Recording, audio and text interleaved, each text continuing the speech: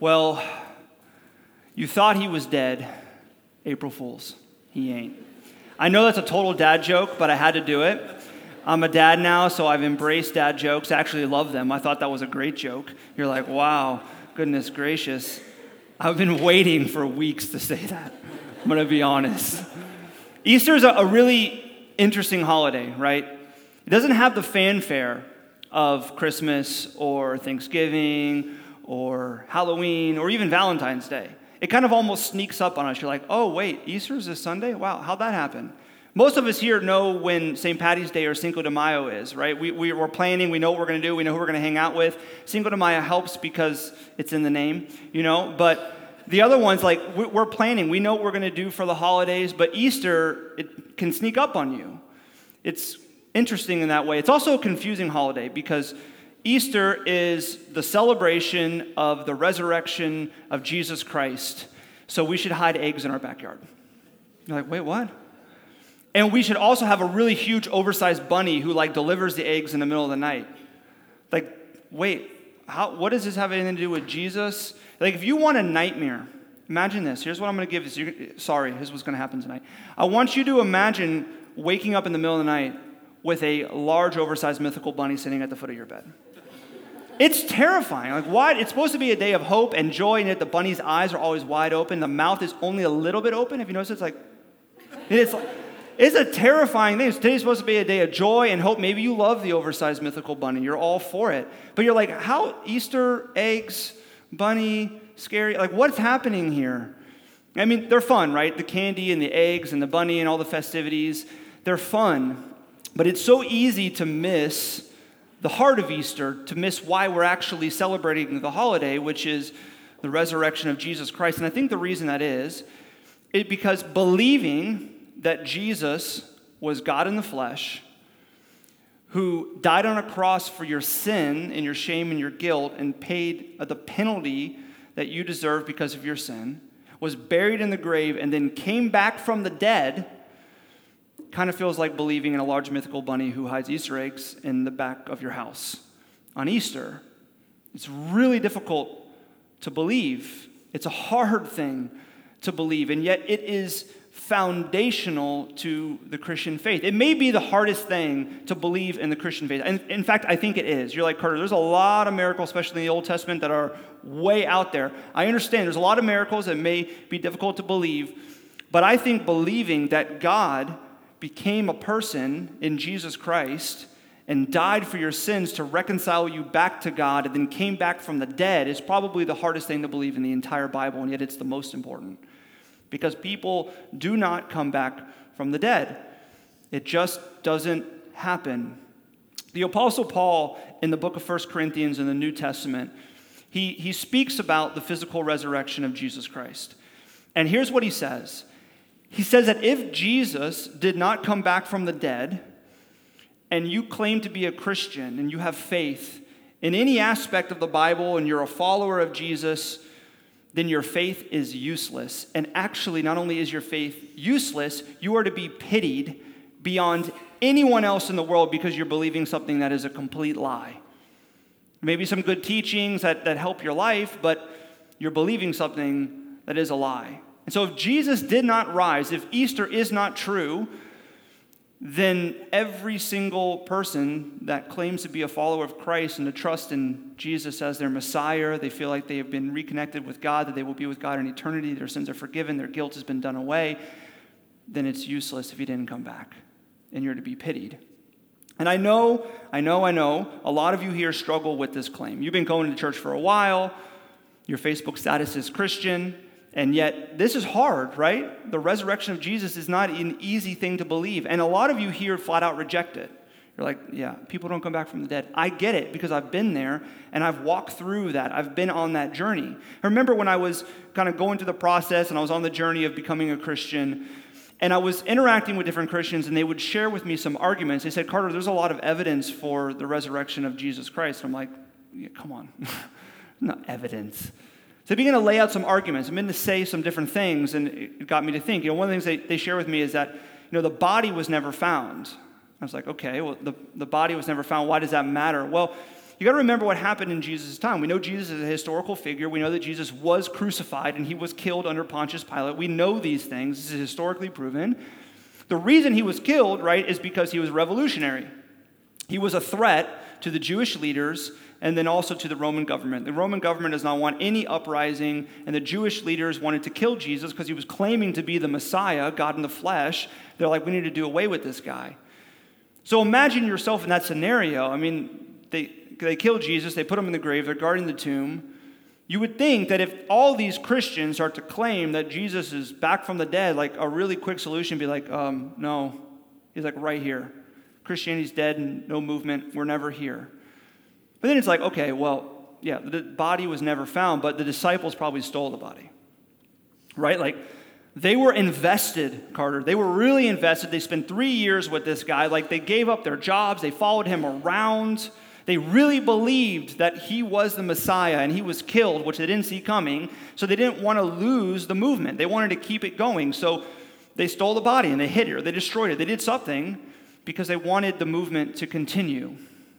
There's a few things that are interesting about that. One is it would be really interesting and really confusing for the disciples to steal the body and then write about it. In the book of Matthew, the very first book of the New Testament, Matthew says that a lot of people are claiming that they stole the body. Right? If you're starting a movement and you steal the body of Jesus and you hide it or you destroy it, and you're writing this manifesto to launch this movement so that people will believe that Jesus was the Messiah and he died on the cross and then he rose from the dead, why would you even write anything about people are claiming that you stole a body to put a seed of doubt in people's minds? It doesn't make a lot of sense. The other thing that is really interesting is that all of the disciples, except for one who was exiled, he didn't get much better, but all of them were brutally murdered and tortured for their faith in a risen Savior. None of them recanted. None of them changed their story. They all died brutally. And typically when we hear this, you think to yourself, yeah, okay, but people die for lies all the time. Like, people die for lies all the time. They do, you're right. But the difference is people don't die for lies when they know it's a lie. Right? People will die for a lie because they've either had a mental break and they think that aliens are coming and they're going to take them to the mothership into another universe and then they're going to have their own planet and they're going to spend time with the aliens.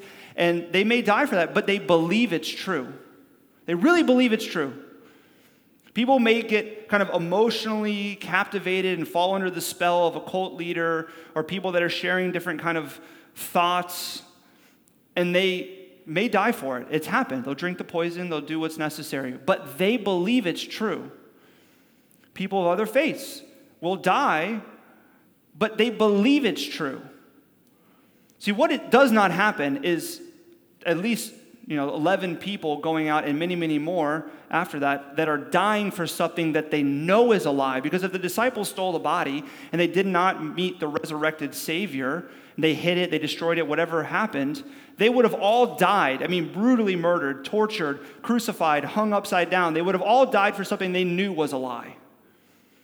That's hard to believe. That's really hard to believe. Well, okay, fine. They really believed it was true, so probably what happened was they hallucinated, right? They really wanted Jesus to come back from the dead. They didn't want the movement to end, and so they hallucinated, and they saw Jesus. Maybe it was like a spiritual resurrection or something like that. And so they believed it was true, but, people don't come back from the dead. Well, see, there's problems with that as well, because the disciples all claim that Jesus was physically resurrected. They said that they put their hands in the holes in his hands, that they ate with him, that they spent time with him, 40 days, in fact. So they claim that, and that wouldn't be consistent. And we know that they're not lunatics. We just read their writings. They're brilliant. It's profound when you read the New Testament. So maybe the last explanation is, we're 2,000 years late here, right? So probably what happened was something was going on and this movement got going, and then the Bible that we have now has just been changed a bunch of times, and they included the miraculous stuff later, but probably didn't happen then, but it just got included over time. There's a scholar, his name is Bart Ehrman. He's the leading biblical scholar in the world. He's an atheist as well. And he says that the book of 1 Corinthians, the one I told you about, where Paul speaks about the resurrected, physical resurrected Savior Jesus, he says that that book can accurately be traced to within 1 to 2 years of Jesus' death and resurrection, about 35 AD. And the overwhelming opinion in the scholastic community is that 1 Corinthians was written about 35 AD, 1 to 2 years after Jesus was killed. And the 1 Corinthians that they're tracing back to 35 AD is the same exact 1 Corinthians that we have now. It hasn't been changed. Maybe there's like a the here, not a the there, but it's the same book. You see, there's a lot of great evidence for the resurrection of Jesus. Christians aren't unintelligent. Christians aren't people that are weak and they need some hope, so they're going to believe in something that feels like an Easter bunny hiding eggs in your backyard. But evidence is not what moves someone to faith. There's really good evidence. I think if you really take time and look at it, you will see that. But you don't come to faith in Jesus Christ. You don't come and gather here to worship. You don't really experience and know the connection, the intimacy with God through faith because you read some evidence and you thought to yourself, it's pretty logical, it's pretty reasonable. It's not the only thing. There's another aspect of faith that is really important and it's very intensely personal. Here's what the book of Hebrews, the book of Hebrews defines faith. And I love this definition. It says, faith is the assurance of things hoped for, the conviction of things not seen. Faith is the assurance of things hoped for and the conviction of things not seen. You see, God may use reasonable arguments and evidence to move you to the place where you have a conviction of things that you don't see. We're not around 33 AD. We're not there. And so there may be evidence and arguments that help give you that conviction of things not seen. But the other aspect of faith that is so important and is intensely personal is that there is a assurance of things hoped for. Meaning, there is a filling, a fulfillment, a completion, a satisfaction of the deepest desires and longings of your heart when you're reconnected with God through faith in Jesus Christ. This is what Easter celebrates. Easter isn't just simply a celebration that there's reasonable and good evidence for the resurrection of Jesus. Easter is a celebration that peace is available. See, the word peace in the Old Testament is the word shalom. And it's much more rich and deep and full than our definition of peace. Our definition of peace typically is either the absence of conflict, right? Maybe you and a friend that often get in fights, you're at peace because there's no conflict, or countries are at peace because there's no conflict. Or we use peace to kind of refer to a calmness and a stability of mind, right? You have peace of mind. So you're not struggling with anxiety and stress in the moment, you have peace of mind. Typically, these are two ways that we use peace, but this is not the biblical definition of peace, and this is not what Jesus is speaking about or what the resurrection declares. The peace here, shalom, means fulfillment, completion, wholeness, flourishing, satisfaction. It is a much deeper and richer understanding. It is like peace of your soul. It is satisfaction and fulfillment and flourishing of the deepest hopes that you have. Another way of saying to have peace is to say to be truly and wholly and completely blessed. Peace and blessing go hand in hand. And the past 7 weeks, we've been traveling through this sermon series called Kingdom Culture, and we've been looking at the blessings of Jesus. He has this very famous sermon called the Sermon on the Mount in the book of Matthew, starting in chapter 5. And the very beginning of the sermon is called the Beatitudes. And Jesus shares these blessings. And the one that we're on tonight, which is the seventh blessing, says this: "Blessed are the peacemakers, for they shall be called sons and daughters of God." And what's interesting here, as I said, is that the word blessing and the word peace kind of go hand in hand. They're very similar words.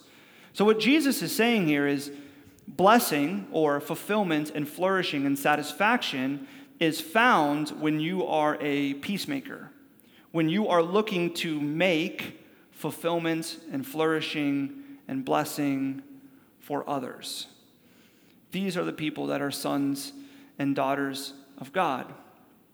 See, when you read it on the surface, it can be a little confusing. Here's why. Here's what you can think to yourself. You can think, okay, sounds pretty straightforward. I need to strive to be a peacemaker. I need to care about others. I need to be concerned about the fulfillment in other people's lives and not just be focused on myself. I need to care about other people's flourishing. I need to look to bless others. And when I do that, then I will be considered and called and assured that I'm a son and daughter of God. It kind of seems like what's being said here by Jesus is, listen, if you want to be called a son and daughter of God, it's pretty simple.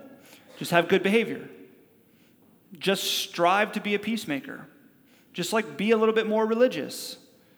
Be a good person. If you strive to be a good person and care about other people, then you are called a son and daughter of God. But that is not what Jesus is saying at all. It's not what he's saying. Now, he is saying that, listen, when you look to bring blessing and fulfillment and flourishing in other people's lives, you're going to experience blessing and flourishing and fulfillment in your own life. Every single one of us in this room knows this. If you've ever helped someone, if you've ever looked to support and encourage flourishing in another person, if you've ever brought fulfillment into somebody else's life, you know that in the moment it feels amazing, right? It feels awesome. It feels great. You feel fulfillment. You feel blessing. But the blessing that Jesus is speaking about here is not a momentary experience. It's not something that you do or you strive to do to give you good feelings, to make you feel better, to enable you to use #bless more on your Instagram, right? It's not what he's saying. Sometimes we can read it like that. We can read it like, okay, I'm just going to try to be a peacemaker, and then I'm going to be blessed. I'm going to be a son and daughter of God, and everything's going to be good. So, got it. This week I'm going to go out, and I'm going to be better. Once I be better, then I'll be blessed and fulfilled and satisfied and all of these things. And that's not what Jesus is saying. He's actually saying the reverse when you read it in the original language. He is saying, sons and daughters of God, you are blessed. Not with momentary fulfillment, not with fleeting joy and flourishing that lasts for a second until something comes along and then destroys that and you have to start all over. He is saying that if you are a son and daughter of God, you are blessed with lasting, eternal peace. And that the way to that, as we see all throughout the rest of Scripture, as we celebrate on Easter, is through faith. It's not by being more religious. It's not by striving to be a better person. It's not by working really hard at being a peacemaker. Those things may be good in and of themselves, but they're not going to assure your status as a son and daughter of God. They're not going to bring lasting, eternal peace and flourishing and fulfillment and blessing. It just won't. Momentary, maybe. So on Easter, we celebrate that peace is available by faith in a risen Savior. And maybe you're thinking to yourself, like, how exactly does that work? Like that, first off, it sounds way too good to be true. Like, faith in Jesus brings me lasting, eternal peace and fulfillment and flourishing and blessing. Like, how does that all happen? The book of Ephesians in the New Testament, Paul says this, and I love this verse. He says, Jesus is our peace, who has made us both one and has broken down in his flesh the dividing wall of hostility. We just sang a song called Reckless Love, and the bridge in the song talks about the lengths that God will go to display and to pour out his love upon his people, his sons and daughters. There's no mountain he won't climb up. There's no wall he won't kick down. And what we celebrate on Easter is that Jesus Christ, who is our peace, destroyed the wall between us and God. Because the reality is, when we take a look in yourself, you realize that you're not perfect. Like, it doesn't take but a second to think and to recognize that you're not perfect. You're imperfect. All of us in the room are broken. We're flawed. We have things that we struggle with. We have vices. We have addictions. We all have different things.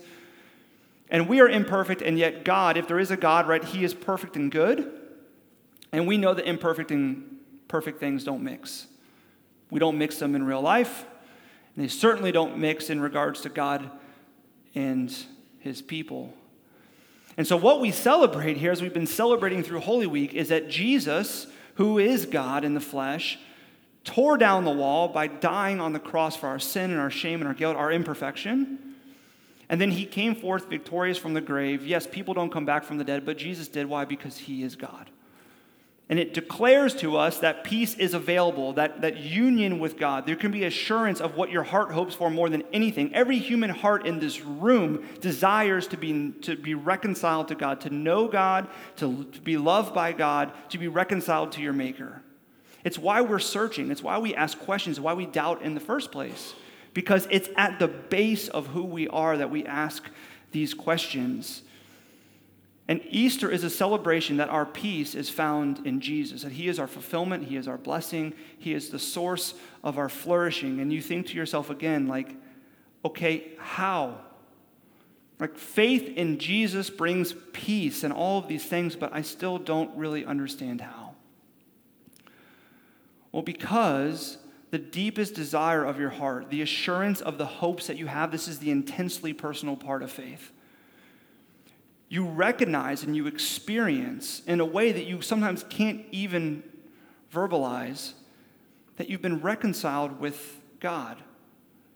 And there is peace there. There is fulfillment and blessing and flourishing. And you recognize in that moment as that happens in your life that it changes you. You're different. You're a different person. You're no longer only concerned with yourself. Now you're concerned about others. You're no longer thinking that you can earn your way to God by doing good things. You recognize that you've just been simply loved by God, and the response of your heart is simply faith. And you see God working in your life, and everything changes. Everything is different.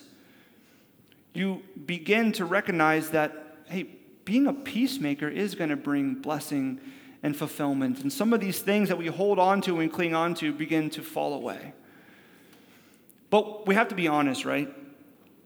If you're a Christian in the room and you've been on this journey, you know this is very true, which is, it's not like you become a Christian and snap your fingers, you're like, I am full of peace. Look at me. I'm fulfilled. I'm flourishing. I'm the living embodiment of the Life is Good shirt. You know, everything is awesome. That's fake. Life is a struggle for everyone. It's a struggle of anxiety and fear and broken expectations and conflicted desires and failures. And you begin to get invested in something and then it falls apart and you don't want to restart it, but you got to restart it. Life is a struggle.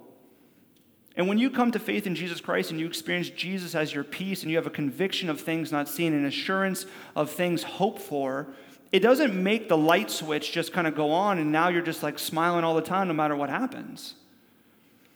But the journey of life is very different. It's very different. Because you recognize now that you're not walking life alone. You've been reconnected with the God who made you. He's walking alongside of you. And the way that you see everything in life is changed because you have eyes of faith. You can see clearly now that these things that Jesus lists here in Matthew 5 are in fact blessings that will bring fulfillment and satisfaction and joy. You read it and you say, blessed are the peacemakers. And you're like, yes. Blessing and fulfillment and satisfaction does come when I look to make peace in the lives of others. It's not just about making my own peace, but I need to be concerned about others. These are the people that are called sons and daughters of God. And so the reason we celebrate with joy and excitement on Easter is because we celebrate not that everything is done away and now we're perfect and our lives are just amazing, but we celebrate that at the root of us, by faith, there is an assurance of things hoped for. There is peace and satisfaction and fulfillment because we're not walking life alone and we can see things differently now. That's why we celebrate. But what's interesting is that when you read the account of the Easter day, it wasn't a day of celebration at first. It was actually like a really dark day. It was a day of mourning. What happens is Mary Magdalene comes to the tomb and she's weeping. She's mourning because Jesus is dead. And Jesus isn't only her friend that has died, but Jesus is kind of the embodiment of her hopes dying too. So she comes to the grave to mourn. And when she gets to the grave, the stone is gone. And she's horrified. And so she looks in, and Jesus is gone. The body is missing. So she runs to the disciples who are hiding. The disciples have been hiding for days because they were associated with Jesus, and they don't want the Jewish leaders to find them because they're afraid that they're going to be killed too, which is interesting that they were all eventually killed because something changed. But right now they're hiding because they don't want to be killed. They're trying to save their own skin. And so Mary Magdalene comes and she says, listen, hey, tomb's empty, Jesus is gone. So Peter and John run to the tomb to go check it out and investigate it, and they see the stone has been rolled away. They look inside, and Jesus is gone, and it says that they believed. But this belief is the very beginning of belief because they run back and hide again. And Mary remains at the tomb, and she's weeping, and she's crying, and somebody says to her, why are you crying? And Mary assumes the person talking to her is a gardener. And she says, because someone has taken my Lord and I don't know where he is. If you know where he is, please tell me. See, she believes that someone stole the body. Like someone has stolen the body of Jesus, my Lord, and I want to be able to mourn and to take care and to properly bury him. And then in that moment, the person that Mary Magdalene assumes is the gardener says Mary. And she turns her head and she sees that she's actually talking to Jesus, risen. And she says, teacher. The very first person to see the risen Christ is Mary Magdalene. What an honor. She comes to faith in that moment as Jesus says her name.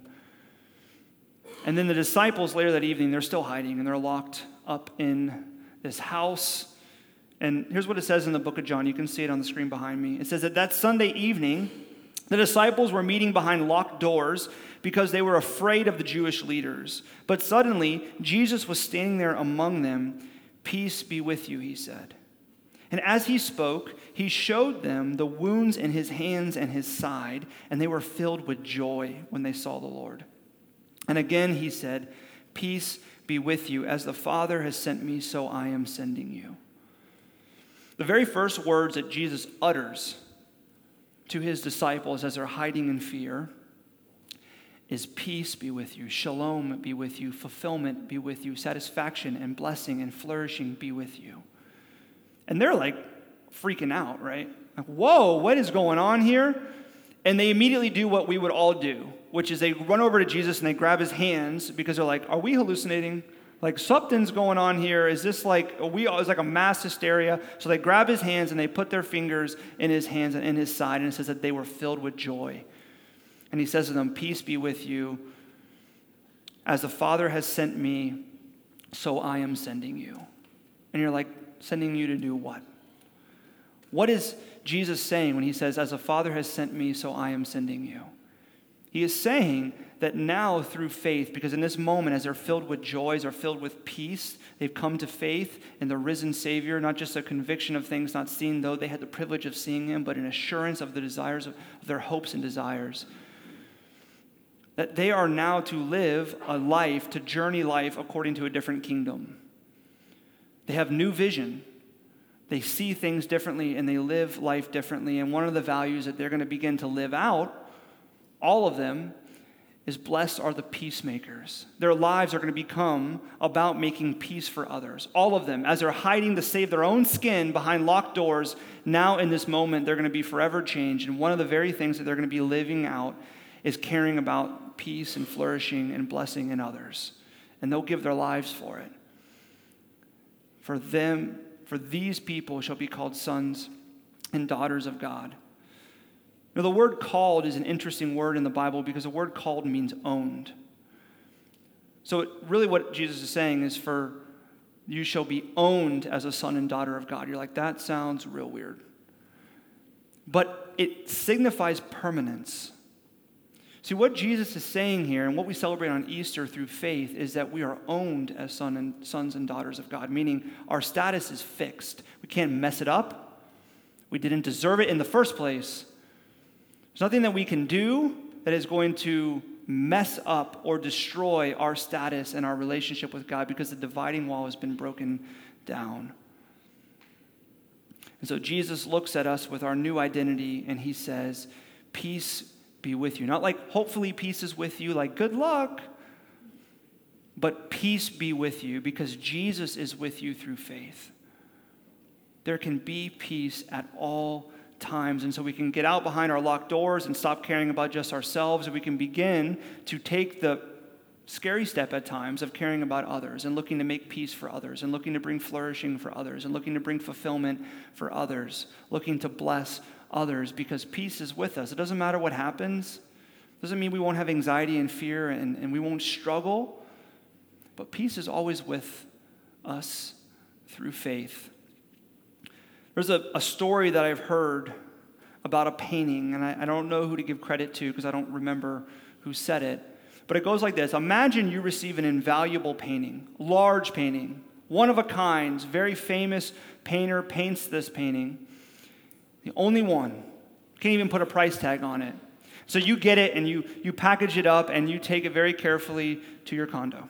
And you open the door. You're like, this shouldn't go in a condo. It should go in a mansion. But it's okay. I got a condo. And you get inside and you get into the room and you look around and you're like, all the wall space is taken.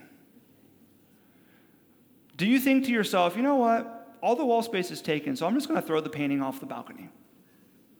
Like, no, that would not be a good idea. This is an invaluable painting. What you would do is you take everything off the wall, right? You'd figure out where is the place of prominence. When people walk in, I want them to see this painting. You would take the painting, you would put it on the wall, and then you would take everything else that is valuable to you, and you would put it up around the painting. You see, this is what we celebrate on Easter. Faith in Jesus Christ that has brought peace is an invaluable thing. It's not just one thing of many other things in our lives.